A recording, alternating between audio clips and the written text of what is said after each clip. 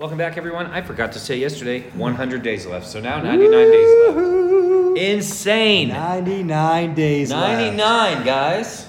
Oh, yeah, 99 days left. And today, Eric, is day 267. Yeah. And we are going to finish another book of the Bible. We're going to finish the book of Lamentations. We're going to read Lamentations chapter 3, 4, and 5. That's what we're going to do. It's a sad book. We did a lot of crying yesterday. I don't think we're going to cry today. I really got it out. I cried until my tears were gone. Yeah, you got it out, man. You were crying all the way home. Yeah. Well, I usually do, but You do. just because I'm going to miss you, Chip. I know. Always makes me kind of sad when I go home for the day. Miss you too, but yeah. Yeah. You got over it. Here we are. Yeah. Let's finish it out, Eric. Okay. I am the one who has seen the afflictions that come from the rod of the Lord's anger. He has led me into darkness, shutting out all light. He has turned his hand against me again and again all day long. He has made my skin and flesh grow old. He has broken my bones. He has besieged and surrounded me with anguish and distress. He has buried me in a dark place like those long dead.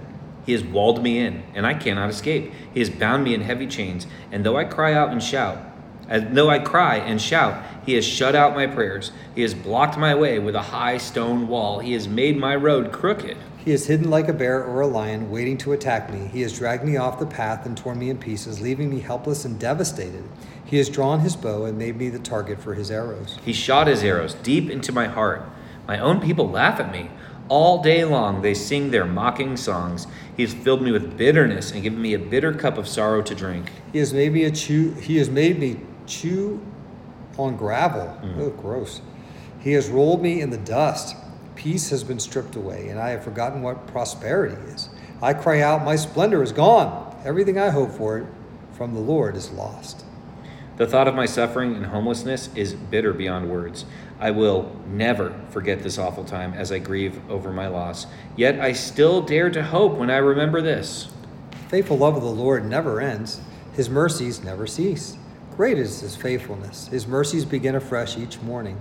I say to myself, the Lord is my inheritance. Therefore, I will hope in him. The Lord is good to those who depend on him, to those who search for him. So it is good to wait quietly for salvation from the Lord. It is good for people to submit at an early age to the yoke of his discipline. Let them sit alone in silence beneath the Lord's demands. Let them lie face down on the dust, for there may be hope at last.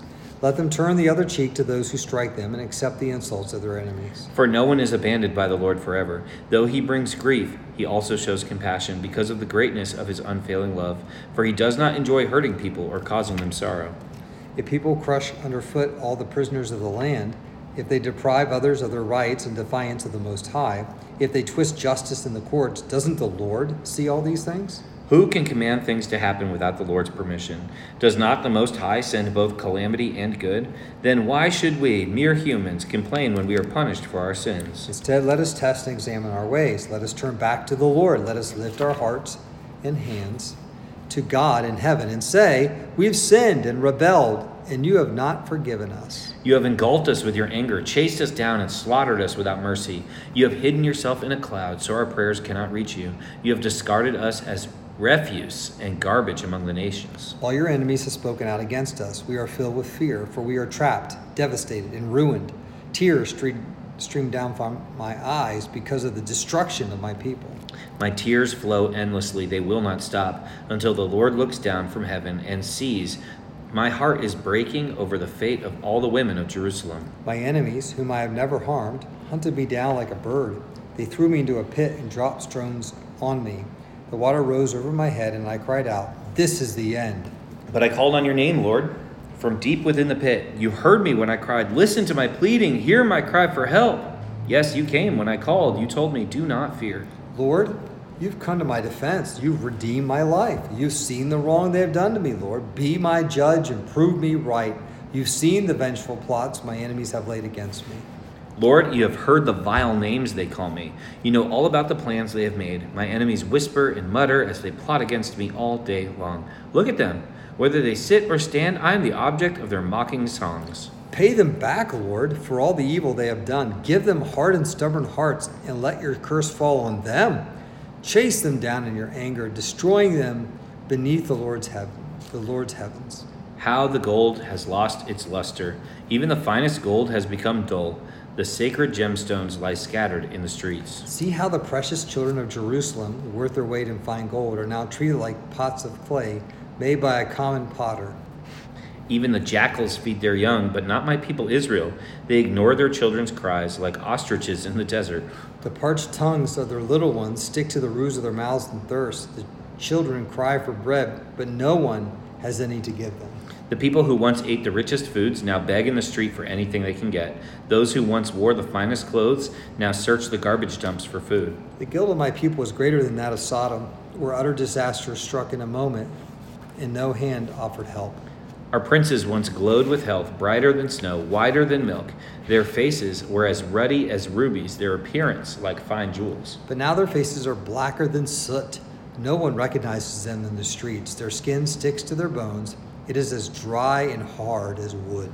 Those killed by the sword are better off than those who die of hunger. Starving, they waste away for lack of food from the fields. Tender-hearted women have cooked their own children. They have eaten them to survive the siege.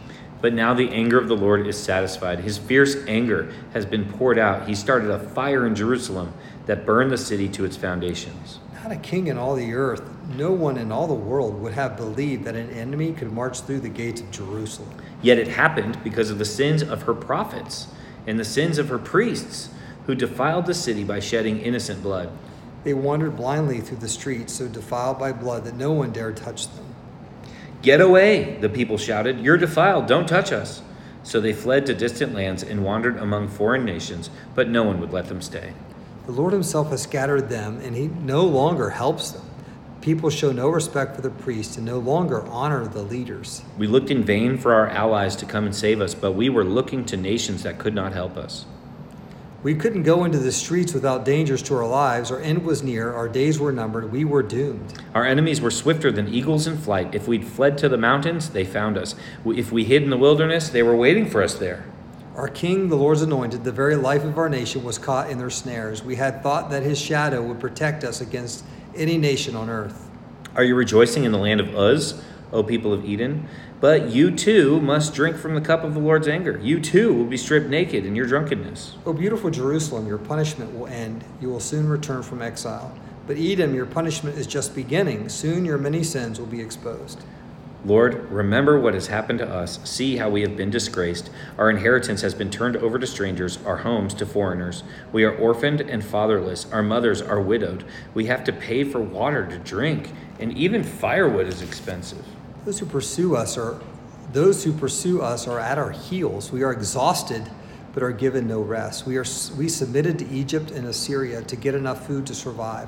Our ancestors sinned, but they have died, and we are suffering the punishment they deserved. Slaves have now become our masters. There is no one left to rescue us. We hunt for food at the risk of our lives, for violence rules the countryside. The famine has blackened our skin, and as though baked in an oven. Our enemies rape the women in Jerusalem and the young girls in all the towns of Judah. Our princes are being hanged by their thumbs, and our elders are treated with contempt. Young men are led away to work at millstones, and boys stagger under heavy loads of wood. The elders no longer sit in the city gates. The young men no longer dance and sing. Joy has left our hearts. Our dancing has turned to mourning. The garlands have fallen from our heads. Weep for us because we have sinned. Our hearts are sick and weary, and our eyes grow dim with tears. For Jerusalem is empty and desolate, a place haunted by jackals. But Lord, you remain the same forever. Your throne continues from generation to generation. Why do you continue to forget us? Why have you abandoned us for so long? Restore us, O Lord, and bring us back to you again. Give us back the joys we once had. Or have you utterly rejected us? Are you angry with us still? And that is our reading today. That's the book of Lamentations. And as we read it, we had two questions in mind. The first one is this: what's this tell us about God? The second one is this: what's this tell us about ourselves? So, Chip, what's this tell us about God? I'll say this: with God, there's always hope. Like, Jeremiah wrote this in desperation. He was broken. He pleaded to God over and over again. And the punishment that they experienced was deserved. They deserved it. God gave it. He promised it, went through with it. But even through all that, God is our hope. Like, with him, there's forgiveness. With him, there's restoration. With him, there's a better day. And so even for Jeremiah, who wrote this, like, there was hope for him. Like, he went through so many difficult situations to proclaim this message from God to the people, and he was broken. But yet, even for him, he holds hope. He has questions. He made some statements. I have questions. I make statements all the time to God. But I still have hope. I know he never changes. He is the same. He is faithful, and his mercies are new every morning. And so with God, there is hope. Yeah. And so I would say, whatever you're going through, whatever you've been through, keep looking to God, the God who brings hope. He wants to, and he has it. Just like he will punish sin, he will bring hope. He is hope. So we got to keep looking to him. He's that light in the midst of darkness. He's that voice, in the depths of the wilderness. He's that tower when everything is crumbling around us. He's that strong tower, and he provides what we need and when we need it, and he is always there. He is hope. Jeremiah experienced it in the depths of the pit, thrown in there for being faithful to God, but yet God was his hope and he stayed faithful. And so I would think we should rest on that today as we go through finish up Lamentations, that with God there is hope, always hope. Yeah, and only with God. So what I was going to say this says about us is that there is no one that God can't bring to their knees. No one. Not the priests, not the prophets, not the kings, not the wealthy. There is no one. We read several times the prince's faces are all dirty, and the priests and the prophets are mocked and killed, and those who had plenty of food are now digging in the garbage. Like, there is no one. No exceptions. God can't bring to their knees, which, it sounds almost like, if you just think about it on the surface, Chip, it sounds like you and I are saying different things, but we're not, because God is so amazing in that even when he brings us to our knees, his hope for us is to restore us. So, like, even if God has had to bring you down to a tough place, to get a hold of you, to get your attention, like, there is always hope, even if you brought the problem on yourself. And I think many Christians today are uncomfortable with that. Well, they did that to themselves. Right, sure. Like, we don't feel bad when, and I don't mean we, like all of us, but there are several more sort of hardline or legalistic or hypocritical, pharisaical people who claim the name of Christ, who will say things like, well, if you don't want to die of a drug overdose, don't do drugs, like those kinds of things, and there's no compassion. They did it to themselves, and the reality is that, yeah, maybe, but there's still hope for restoration. That's still what we hope for. And if somebody sins against God so much that, he has to bring them to their knees, we should still hope for the restoration, and there is always hope. So there is. Amen. That's awesome. Okay. Well, thank you for finishing another book with us today. That was no problem. Okay. Yeah. Good. Yeah, you I was here. You handled it so well. Yeah, thank you. You did a good job with that. Thank you. I really appreciate it. Yeah. Yeah. It looks like we might be singing tomorrow. Yeah. Yeah. Good. It's it's going to be a fun day. It's going to be a great book. Yes. Ooh, can't wait. Yes. Song of Songs coming up tomorrow. Well, hey, we love you guys. Have a great day. Share this with friends and family. We're almost to the New Testament. Good place to start new. Yeah, start inviting people. For your friend to say, hey, read the Bible with me, and we're getting to the New Testament. And they could start with that. It'll be great. Good stuff. I love it. Okay, guys. We'll catch you later. See ya.